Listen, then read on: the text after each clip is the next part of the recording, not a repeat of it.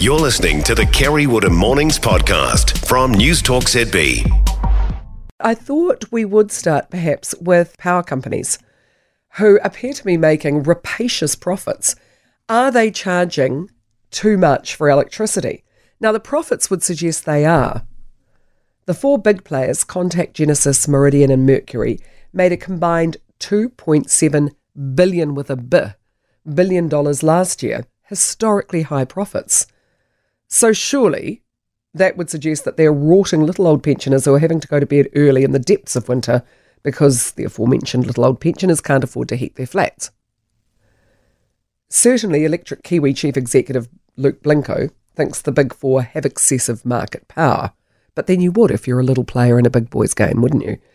He told Heather du Plessis-Allen last night that the market is broken, especially when Consumer New Zealand estimates that 40,000 households couldn't afford power, while the big four were making $7 million a day.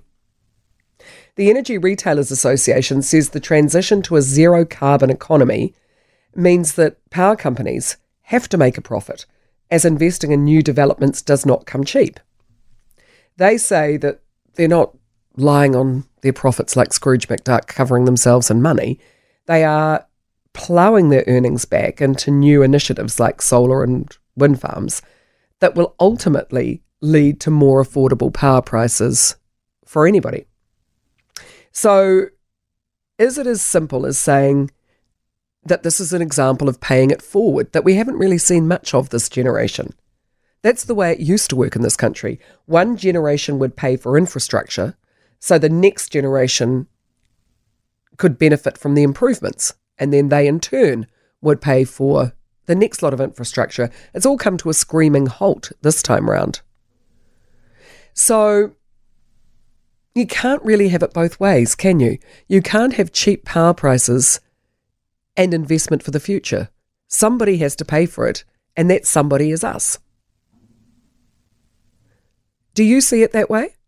I mean, you can see on their websites all of the different initiatives that they're investing in, and probably if you live near some of these developments, you will see it for yourself.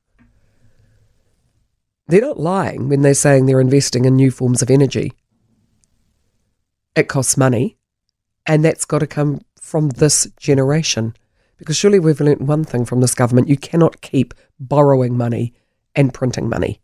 Sometimes you actually have to suck it up and pay for it right here, right now. For more from Kerre Woodham Mornings, listen live to News Talk ZB from 9 a.m. weekdays or follow the podcast on iHeartRadio.